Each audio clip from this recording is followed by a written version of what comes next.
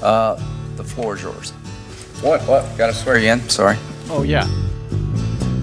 Yeah, don't forget to swear him in, Lindsey Graham.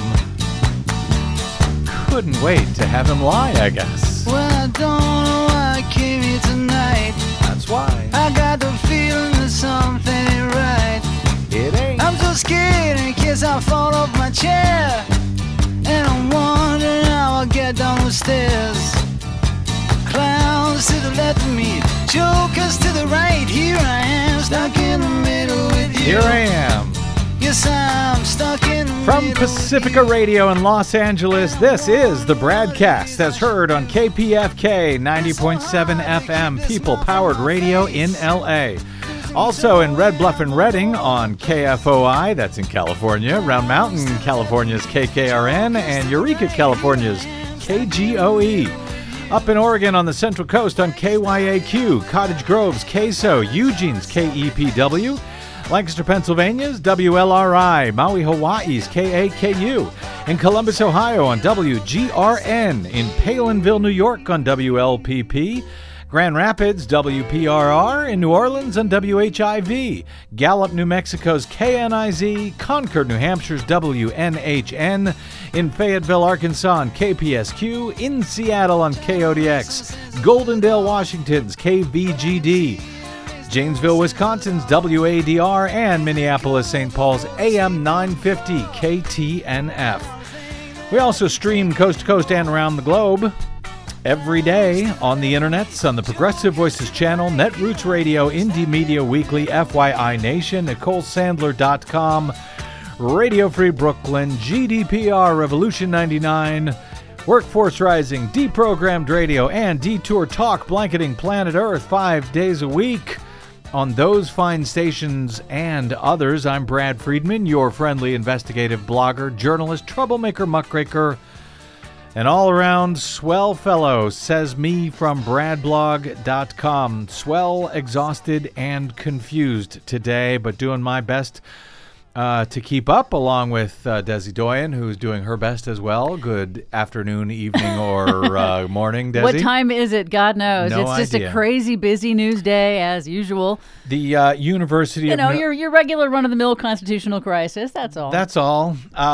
Before we get to that constitutional crisis, the University of North Carolina at Charlotte, they have an Office of Emergency Management, and they have a Twitter account, which goes by the name Niner Alerts on Twitter, as the school's teams are called the 49ers. That Twitter account issued this tweet last night, shortly after we got off the air, quote, Niner Alert, shots reported near the Kennedy Building, run, hide, fight. Secure yourself immediately. What kind of world do we live in now that there is, A, an Office of Emergency Management at every school in the country, and they issue alerts advising students to run, hide, and fight?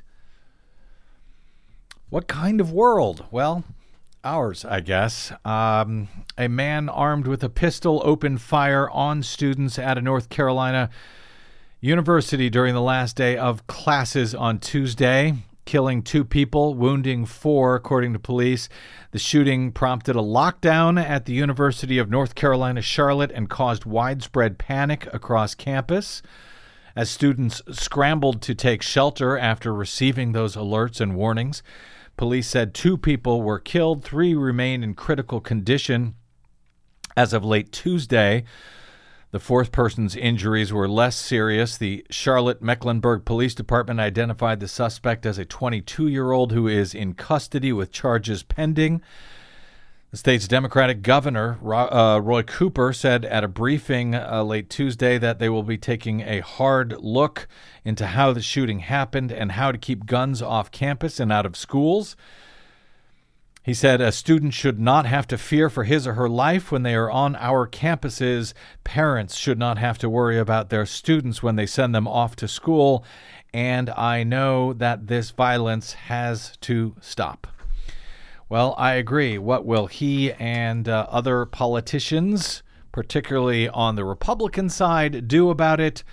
Probably nothing. But we will talk about that and much more in North Carolina with my guest, Tom Sullivan, who is in Asheville today.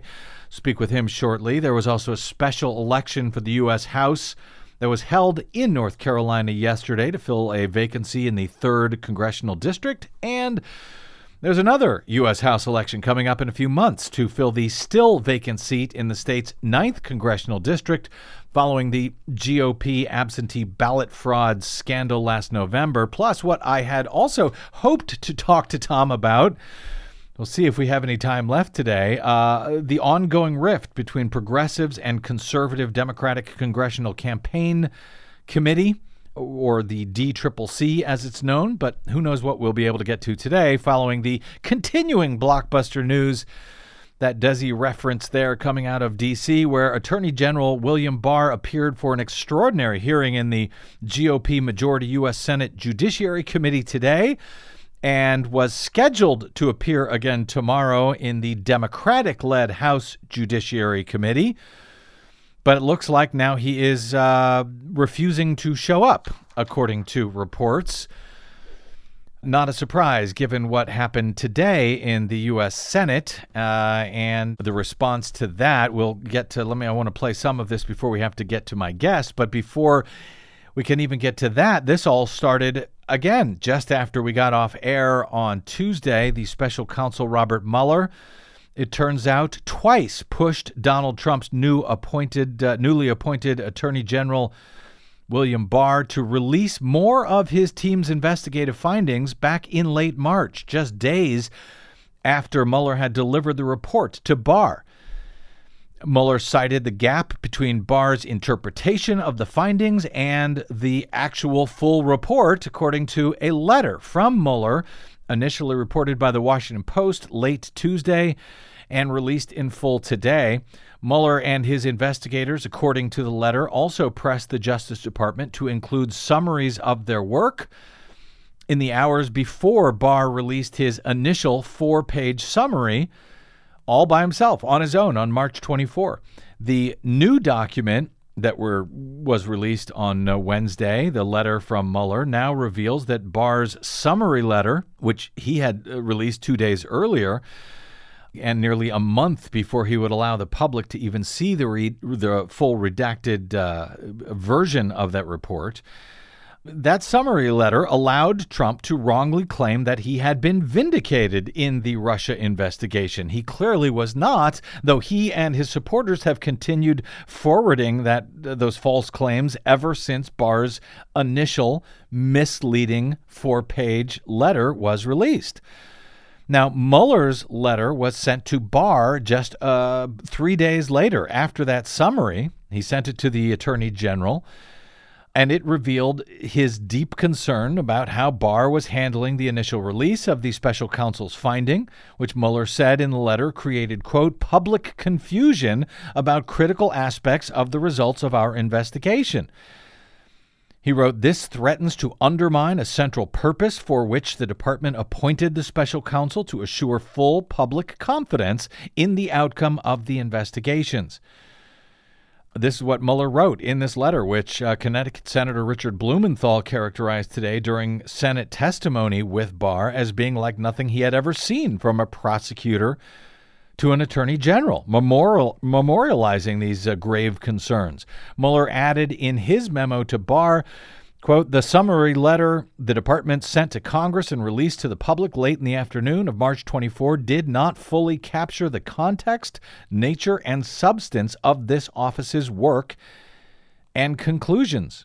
Mueller asked the department to release the summaries of his findings, which he included, again, with the letter, along with suggested redactions, arguing that those executive summaries that he had included in the report could be released right then and there without any further delay.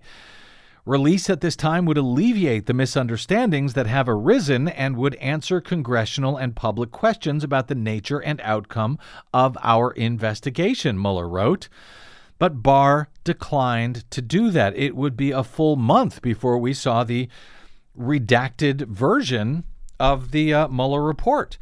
The Mueller letter to Barr is the first public evidence of widespread concern among Mueller and his team that the Attorney General distorted their findings in his initial presentation, and it appears to directly contradict the sworn testimony that Barr gave to Congress in early April when he was asked, for example, by Democratic Senator Chris Van Hollen of Maryland on April 9, before the redacted report was publicly released, as to whether Mueller supported Barr's public characterization of the full report. Did Bob Mueller support your conclusion?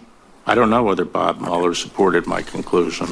Well, he did know that Bob Mueller did not support his conclusion.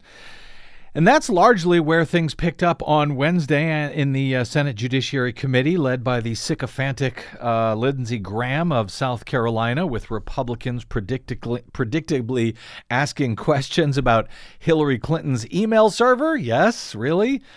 And pretending to be concerned about supposed corruption at the DOJ and FBI by those who launched this counterintelligence investigation into Russia and Team Trump's involvement with them.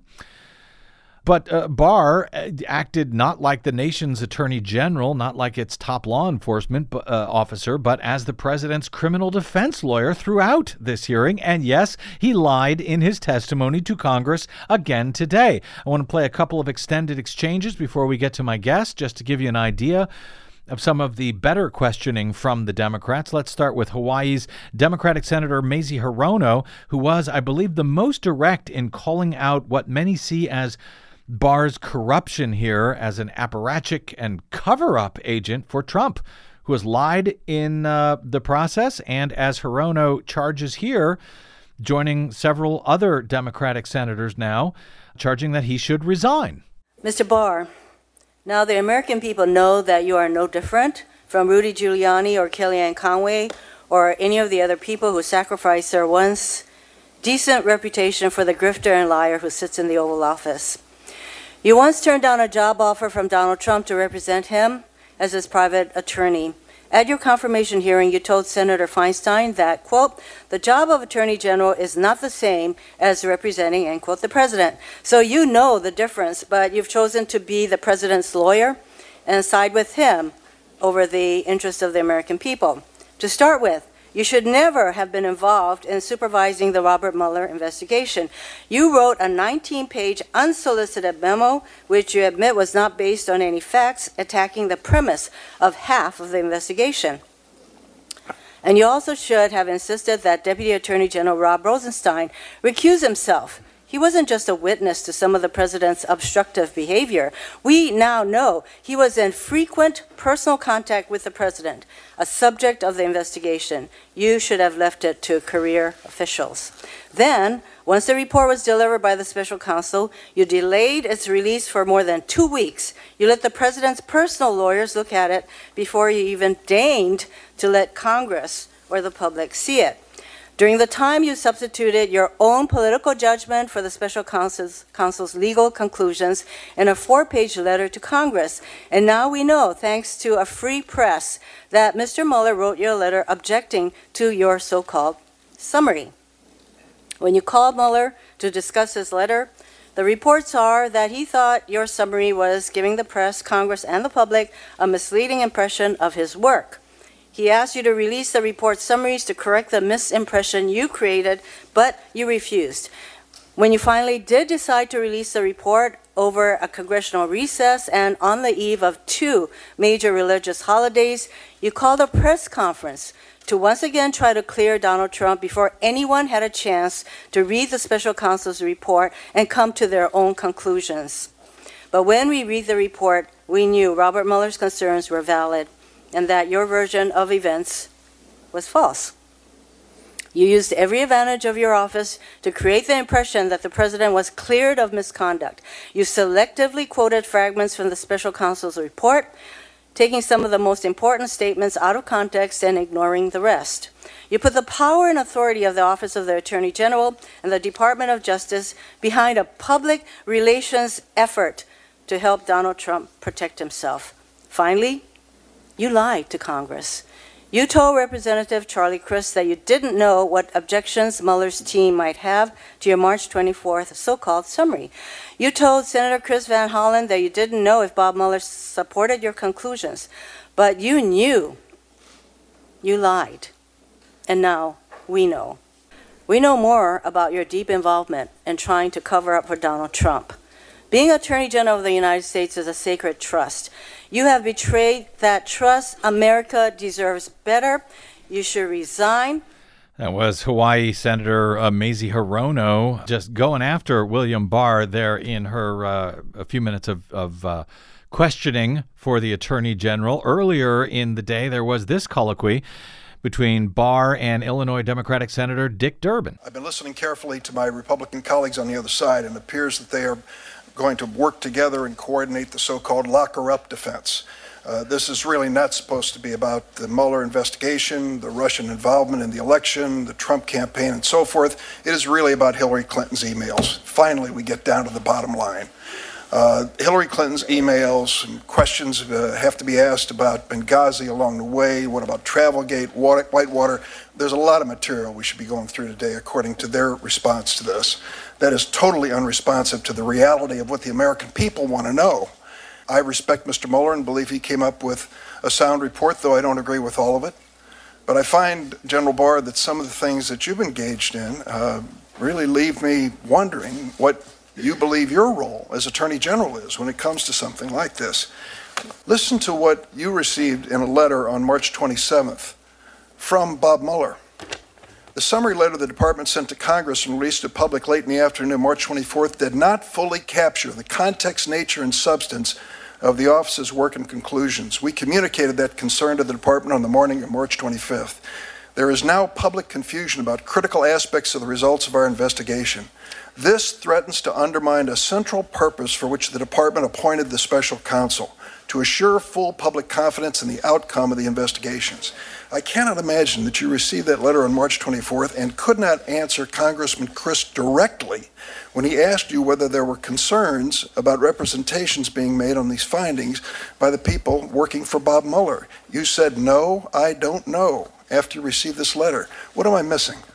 Well, as I explained to Senator Leahy, I talked directly to Bob, and Bob told me that he did not have objections to the accuracy. Attorneys don't put things in writing unless they're pretty serious about them.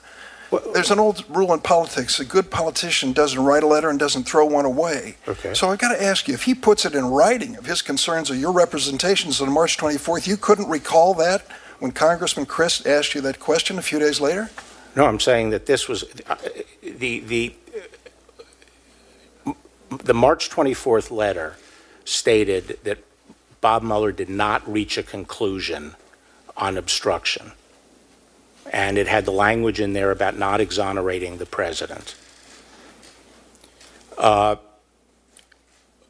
view of events was that there was a lot of criticism of the special counsel for the ensuing few days. And on Thursday, I got this letter. And when I talked to the special counsel about the letter, my understanding was his concern was not the accuracy of the statement of the findings in my letter, but that he wanted more out there to provide additional context to explain his reasoning on why he didn't reach a decision on obstruction. I'll just say this, Mr. Barr. If you received a letter from Bob Mueller a few days after your March 24th letter, it was clear he had some genuine concerns about what you had said and done to that point. That was Senator Dick Durbin with a stuttering Attorney General Bill Barr there. One more before we get to a break, and my guest, from whom we'll get some thoughts on all of this today and much more. Near the end of the hearing, California Senator and Democratic presidential candidate Kamala Harris asked some questions that echoed what I had been thinking throughout the entire hearing, which is that it sounded like Barr had not actually read the report, much less what she was asking about was the underlying evidence for the report before declaring that Trump had not obstructed justice. That despite all of the evidence in the report itself suggesting that he absolutely had, repeatedly. Senator Harris spoke with reporters within just the past hour, just after the hearing adjourned about this. I believe that what was, absolutely enlightening and should be deeply troubling to the entire American public is that he made a decision and didn't review the evidence. No prosecutor worth her salt would make a decision about whether the President of the United States was involved in an obstruction of justice without reviewing the evidence. This Attorney General lacks all credibility and has, I think, compromised the American public's ability to believe that he is a purveyor of justice. I believe she went on to say that, yes, Bill Barr should resign. Yes, she did. If I heard that correctly. Yep. Let's take a quick break, and we will get some thoughts on all of this and much more from the North Carolina writer and activist Tom Sullivan of Digby's Hullabaloo as we wish us luck to make sense of the madness that is seemingly only getting more maddening and out of control under this president and this Republican Party, and some help that Tom has for you as far as what you can do about all of this in elections coming up where you, yes, you live. That's straight ahead on the BradCast. I'm Brad Friedman. This is the BradCast.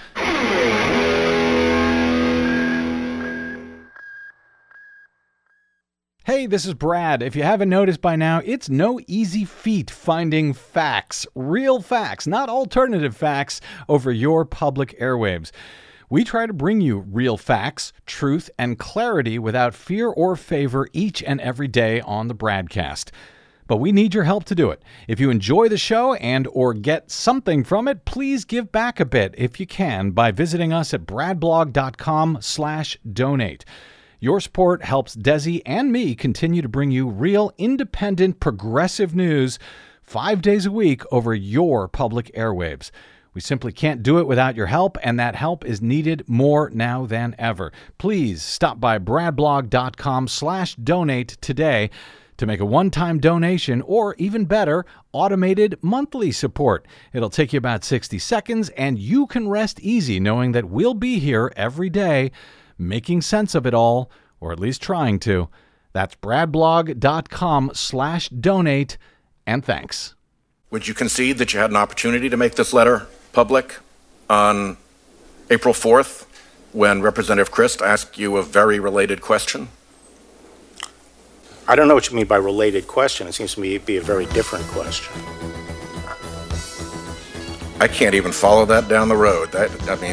Boy, that's some masterful hair splitting. Yeah. That's what it feels like, a road to nowhere. Welcome back to the BradCast. Brad Friedman from bradblog.com. It may be a road to nowhere, but it is a very bumpy road. We will return to that matter in a moment with my guest here in a second, but in other news related to what may or may not happen in next year's election for the presidency and for all of the members of the U.S. House who will be up for re-election again next year. I'll be talking to my guest about this as well in a moment. According to The Hill, young Democrats at more than 30 colleges nationwide plan to boycott the Democratic Congressional Campaign Committee, or DCCC, or DCCC, or as some call it, the D-Trip, in protest of a new policy that critics say is intended to freeze out challengers to incumbent representatives. The policy, reportedly launched in late March, would require Democratic consultants and strategists to pledge not to work for candidates challenging a sitting Democratic member of Congress or be left off a list of vendors approved to work with the DCCC. That's the House Democrats' campaign arm. The Harvard College Democrats are leading the coalition, which initially featured 26 chapters nationwide, but which Harvard Democrats confirmed to The Hill currently stands now at 42 chapters around the country, including groups based in Arizona, New Hampshire, Michigan, New Jersey, Virginia, and elsewhere. In a letter last week, the Harvard Democrats said, quote, "Primary challengers are essential to ensure the Democratic Party is continually held accountable to the needs of our constituents. This blacklist policy is undemocratic and antithetical to our values of inclusion and diversity. When reached for comment, a spokesperson for the DCCC told The Hill that the group is, quote, proud of its historic work, flipping 43 formerly Republican seats last November and electing the most diverse caucus in American history. So the fights are already underway within the Democratic Party itself, as you might have predicted. The spokesman for the DCCC says that seeking to stymie progressive candidates is not their aim. Those reports are inaccurate. And he notes that in the 2018 midterms, the DCCC spent a total of nearly $26 million to elect candidates who would later join the Congressional Progressive Caucus. So, yes, as the nightmares regarding Donald Trump's presidency continue, the response to that presidency does as well on the ground across the country, as both the 2020 Democratic presidential primaries heat up and as incumbents in Congress hope to protect their blue wave wins from last year, and as new challengers to incumbents in both the Democratic and Republican parties prepare to take them on in upcoming primaries. And, of course, nowhere are many of these contests more intense than in the great state of North Carolina, where they're not even waiting for those 2020 primaries, as two different U.S. House elections are already underway this year. Primaries were held yesterday. That's right. It was Election Day in the state's 3rd congressional district to replace for a special election to replace the late Republican Congressman Walter Jones.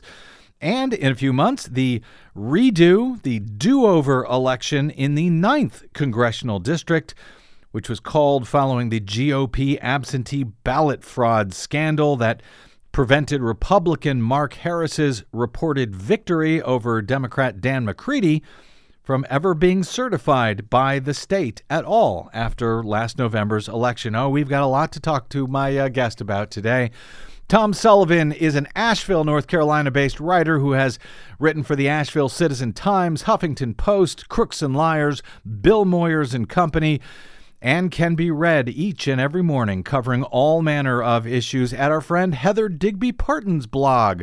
That's the Hullabaloo blog. He is also, as a progressive activist in the Tar Heel State, he is the author of For the Win, a nuts and bolts training guide in county-wide get-out-the-vote operations, which sounds like it may be very useful in every state in the country, not just in North Carolina. Hey, Tom Sullivan, thanks for joining us today on the BradCast, sir. Thanks for having me. Glad to be here. It is an absurdly busy day and also a sad day in North Carolina following the Tuesday shootings at the University of North Carolina in Charlotte, which I want to ask you about as well, along with everything else here today. I had been hoping to talk to you for a while about what is going on the ground in perhaps the swingiest of swing states of North Carolina, about that GOP absentee ballot fraud scandal that left a House seat vacant where we'll have a new election. So we've got a new election coming up there, and then this one in the 3rd congressional district. So, but over the past, we are going to talk about that, but over the past 24 hours, we've had a ton of breaking news. Some regarding North Carolina and that shooting, etc. But before all of that, I know you too have been monitoring the William Barr hearings in the U.S. Senate Judiciary Committee regarding his release of the Mueller report and Mueller's own concerns that Barr's initial 4-page summary a month ago had misled the public and mischaracterized the findings of Mueller's report. So let's start there. First, your top-line response to whatever the hell it was that we saw today in the U.S. Senate Judiciary Committee with Bill Barr. It was it was a pretty stunning performance. I wrote about it briefly this morning. Barr admitted he basically did not review the evidence in the report before declaring that it in not so many words exonerated the president. Mm-hmm. It was stunning. He kept repeating that he even suggested that the president would be justified in interfering with the investigation because he faced false charges. I was following Marcy Wheeler, who kept saying, somebody ask him what he thinks are the false charges. Get him to state it, but he did not. Yeah, and did Democrats ever press him on that at all? No. I did not see him pressed on that at all, and he kept dancing around the evidence that was there. I said it was practically had to pin him back in a chair and go Clockwork Orange on him to get to get him to see what was printed in black and white by Robert Mueller. Yeah, he did not bother to, it seemed clear that he did not bother to really look at that report before coming to his conclusions. And in fact, there were certain questions that they were asking him that he, straight from the report, that he didn't seem to understand at all. References to various characters. And when I was watching it, I had the sense that he didn't really read this report. Did you get that sense? I got not only that, when Kamala Harris questioned him, it became clear that he had not, and it also seemed to be that he had reached his decision before he even got the report. That's why it took him no time at all to issue that 4-page letter. What can we glean, do you think, based on what we saw from Republicans in today's hearings, who were, of course, on about Hillary's email and about their concerns about corruption at the FBI and DOJ, that this investigation was even started in the first place? What can we glean from that, Tom, about what we might see if House Democrats ever summon up the courage to bring impeachment proceedings and refer the matter to the U.S. Senate for a trial and a vote to remove or not remove the President of the United States? Should we take anything from what we saw in the Senate Judiciary Committee today? Well, it's hard to know where Nancy Pelosi is going to go with this, but I've been arguing that it will never get to the Senate, or if they do pass articles of impeachment in the House, there's no guarantee that Mitch McConnell will even acknowledge receiving them, much less schedule a trial in the Senate, given the Merrick Garland precedent. Which is kind of a mind-blowing thought. I've mentioned that here, your suggestion being that because the Constitution doesn't say that the Senate shall hold a trial, that Mitch McConnell may take this impeachment reference from the House, if it ever happens, and just do nothing with it, simply hold no trial at all? Really? He could certainly do that.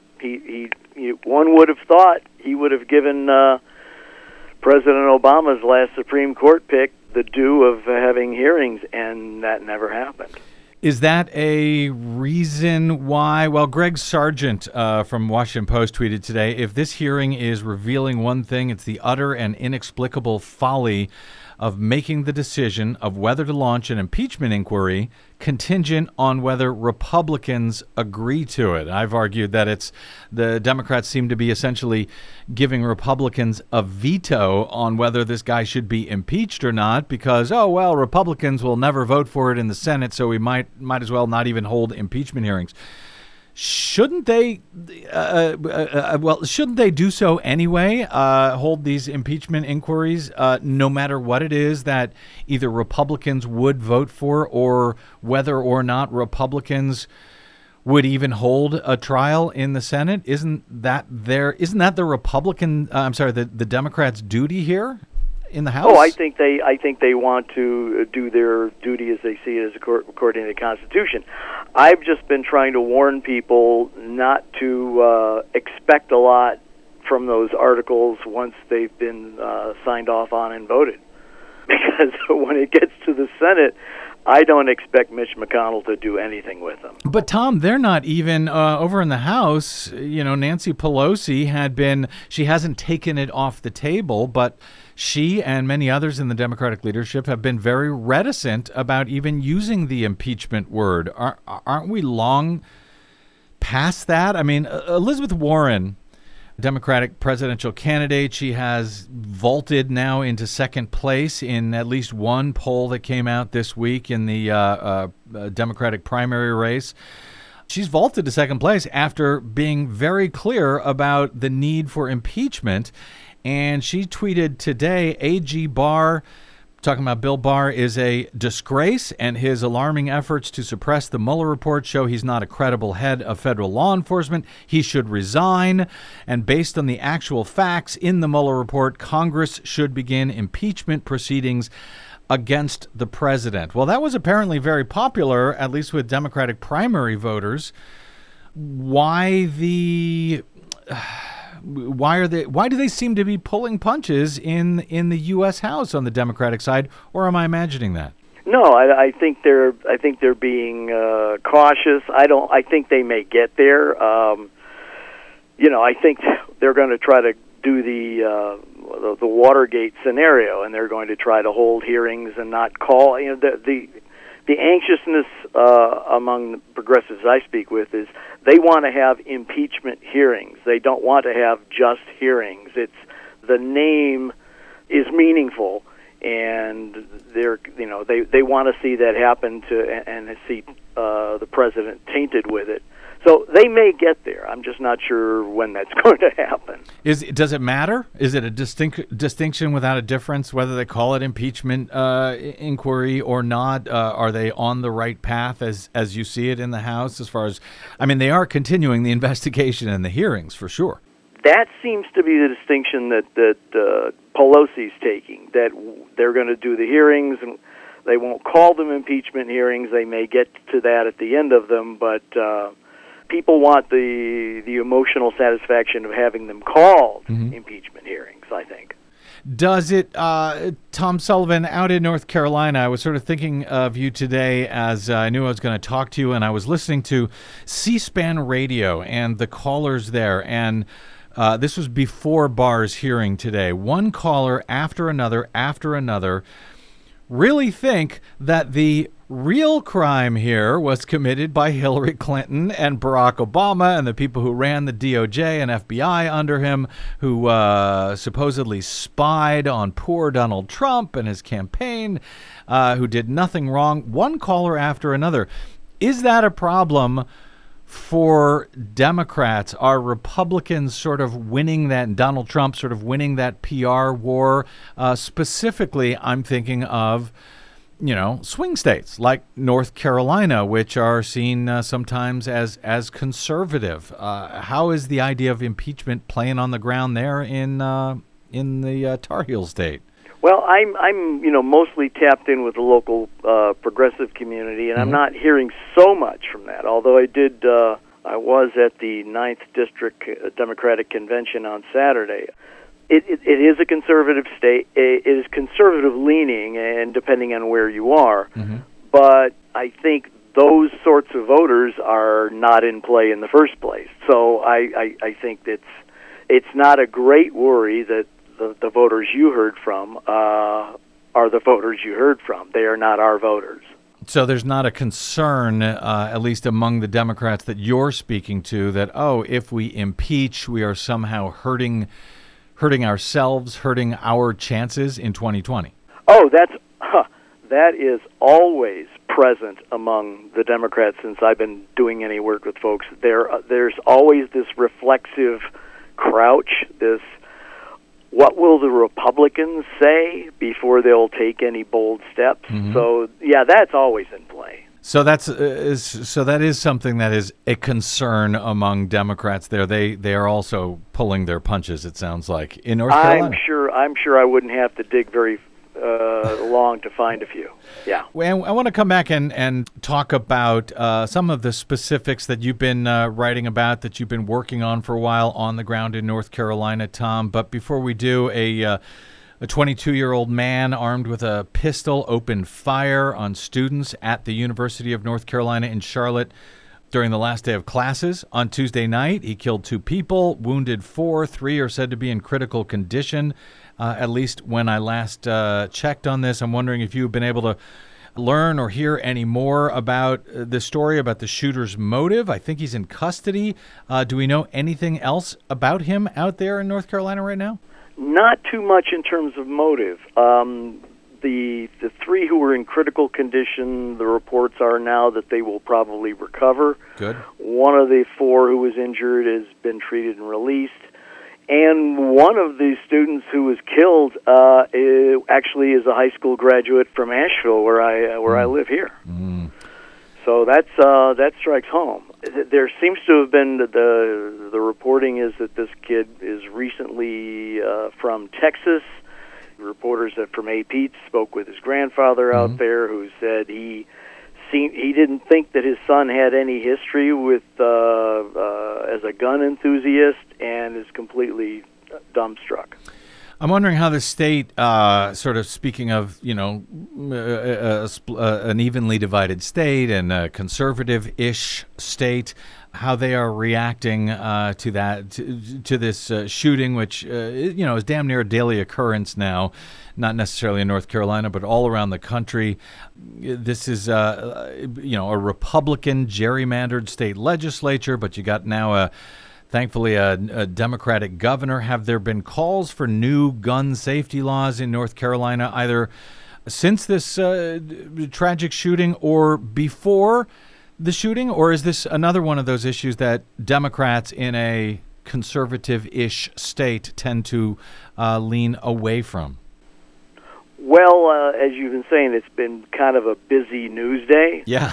So not as such. I mean, we've got a statewide teacher walkout today. So there's teachers are all over the Capitol protesting their pay levels. As well as that, in the legislature, they are in the process of whether or not they will override Governor Cooper's veto of one of these bills that Trump has been saying that doctors and mothers can give birth and then euthanize the child. Yeah.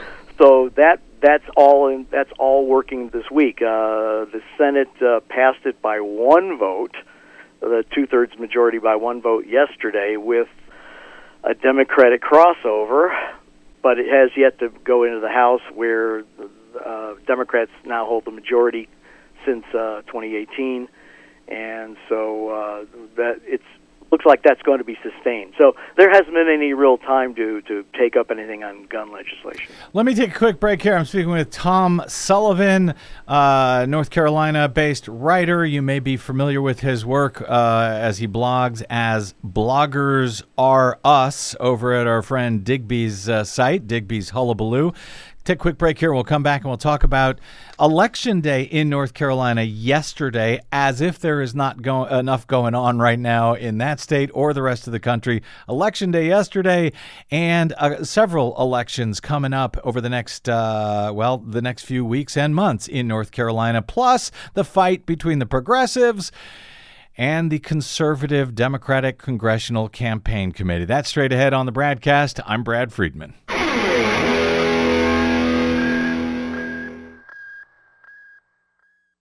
The BradCast and the Green News Report are 100% independent, 100% listener-supported. But we can't do it alone. We need you. Please help us bring real facts to listeners at independent stations around the nation. Please drop by bradblog.com/donate. That's bradblog.com/donate.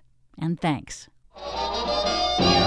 Nothing could be finer than to be in Carolina in the morning. Yeah, we are in Carolina today. At least our guest is Tom Sullivan of Digby's Hullabaloo, joining us to talk about all manner of things. Welcome back to the BradCast. I'm Brad Friedman.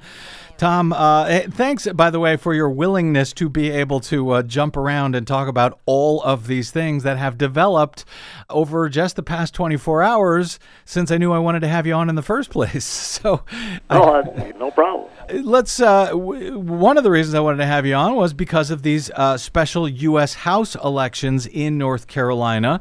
Two of them. One of them, the primary was held yesterday to replace the seat held by the late Republican Walter Jones, and another one over this absentee ballot scandal, this redo election coming up in the 9th Congressional District.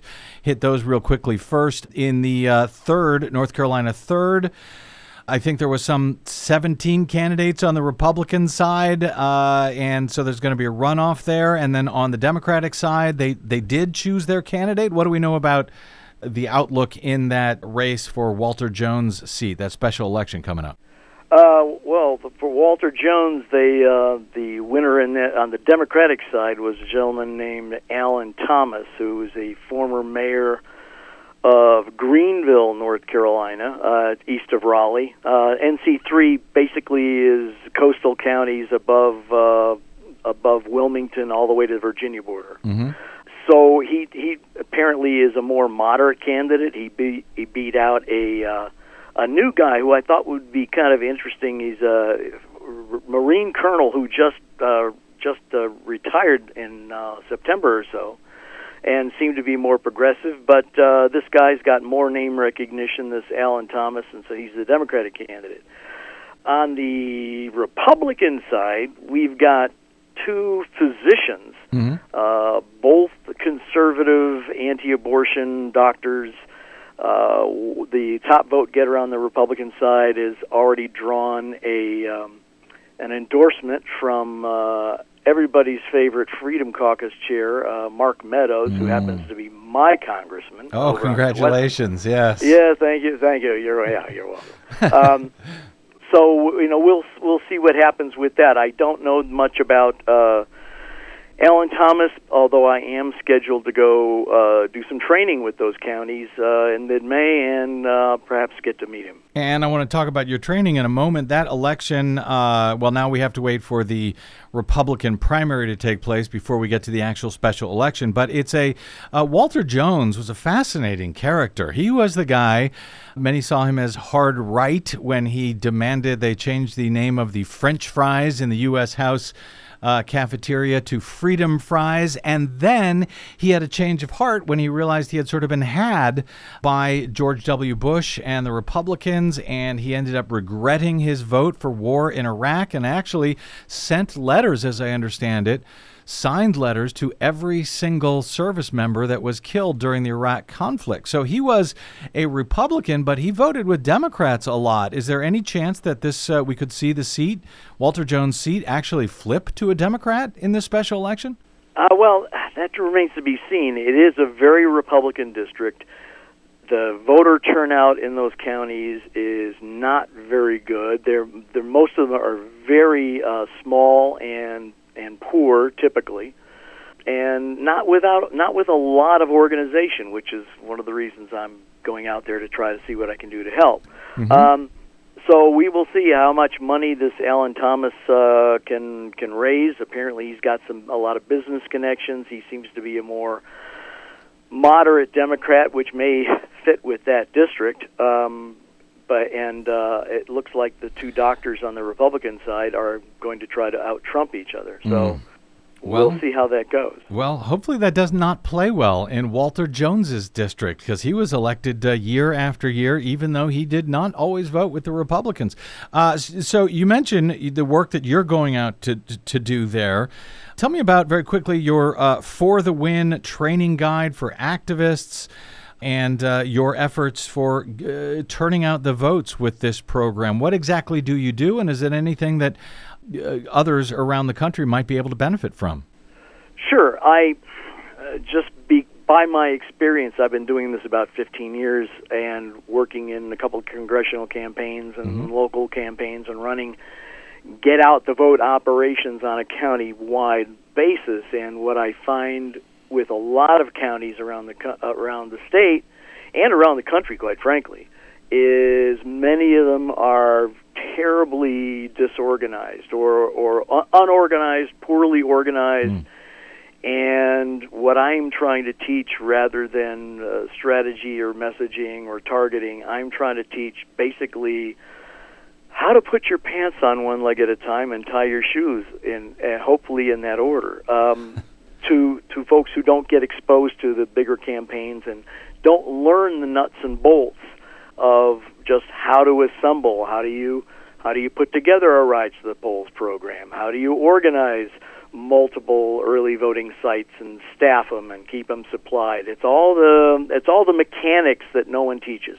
Nowhere in the country, as far as I can tell. And this is not even necessarily policy. This is not part of that progressive versus conservative battle within the or versus establishment battle within the Democratic Party. This is just how to get people up, motivated, and out to the polls. Correct? And basically, just trying to teach people the basic training that states do around the country is rather limited. It's basic training every year because they've got new people coming in. So what they do is it's basically, this is a precinct. This is how you organize it. Here's how you canvass your neighborhood. Here's how you get into the voter database and pull a list. But as I know from my experience, is out where governors and senators and presidential campaigns don't go, people don't necessarily learn how to put that all together with electioneering materials, staffing their polling locations, their early votings, just managing yard signs. I mean, it's a lot of mechanics that people are impressed with what we do. Whenever I get people coming in from out of town, out of state, people are saying, I've never seen anything like this before. Well, isn't that the problem? Yeah, apparently. So we're trying to fix that. Apparently so. Nuts and bolts. But it's nuts and bolts sometimes that win these races, and particularly with, some of the close races we've seen in North Carolina. Where can folks get more information on your For the Win training guide for activists? If they request it, I mean, right now it's in being updated for 2020, but they can clearly contact me through email address on Digby. But for the Win, I'm using tom.bluecentury@gmail. Okay.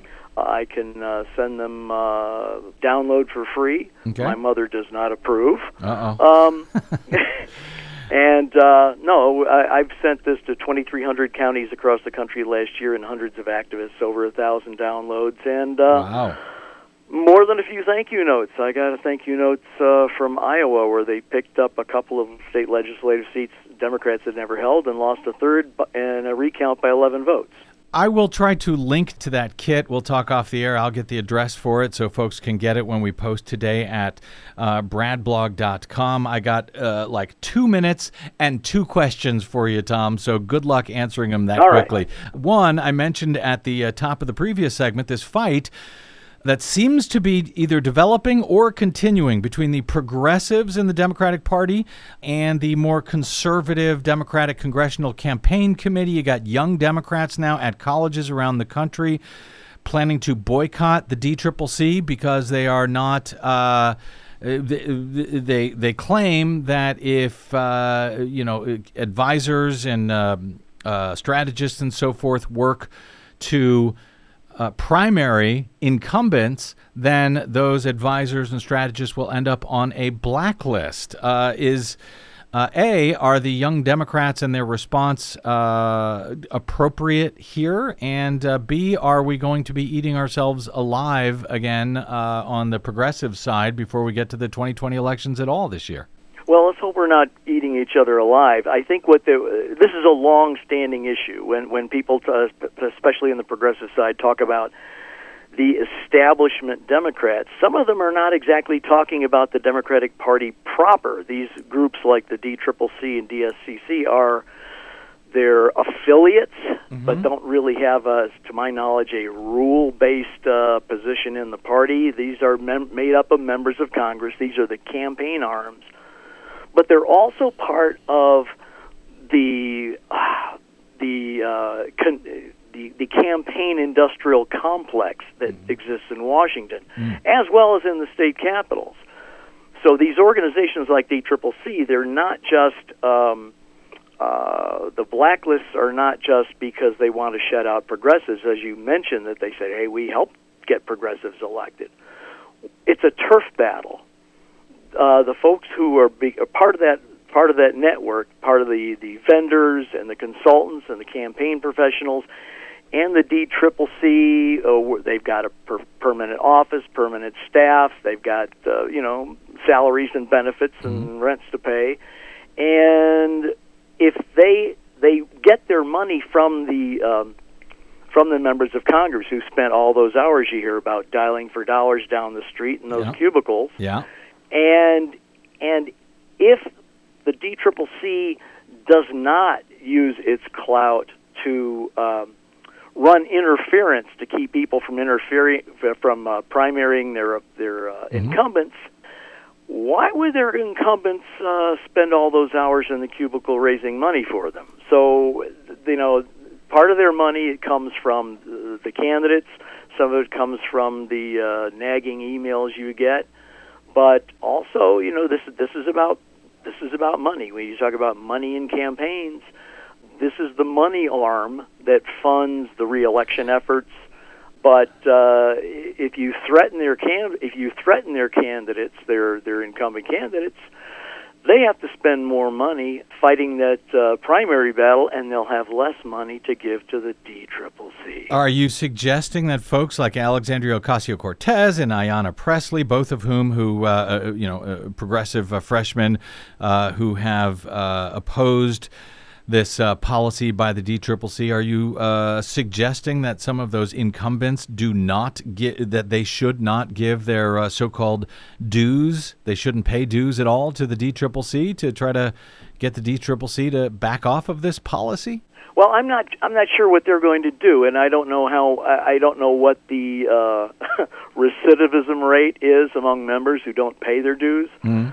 But when we talk about getting money out of politics, this is one of the places where it has a big influence, and allows groups like the DCCC, who prefer candidates who can raise lots of money, to perhaps people who are better Democrats but can't raise so much. That's where they have a lot of influence in determining who you're going to get to vote for in November. So if you can eliminate if you can do some campaign finance changes that it will allow the dialing for dollars to get out of the equation, those groups will have less clout. We're going to have to stop for now, and with a promise to come back to chat about this more in the months ahead as we get as the elections heat up. And as a matter of fact, we didn't even get to the NC9 race where the GOP election fraud has resulted in a do-over election. But that election is still a few months away, so I can have you back, Tom Sullivan, to talk more about that in the weeks ahead. You can find Tom Sullivan's work, of course, every morning at Digby's blog, Digby's Hullabaloo. That is digby'sblog.blogspot.com. You can and should find and follow him on the Twitters, where he is Bloggers Are Us.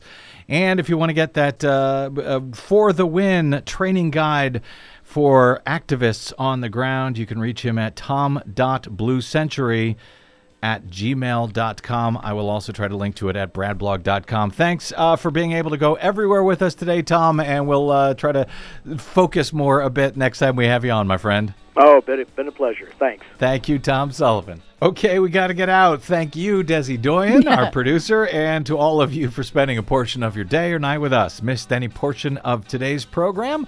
Download it anytime for free at bradblog.com, where we have years and years of such programs for you to enjoy and share. You can also drop me email. I am bradcast@bradblog.com. On the Facebooks and the Twitters, I am the Brad Blog. And as always, my thanks to those of you who stop by bradblog.com/donate to help us continue to do what we do every day here on your public airwaves. That is it until we otherwise meet again. I'm Brad Friedman. Boy, oh boy, good luck, world.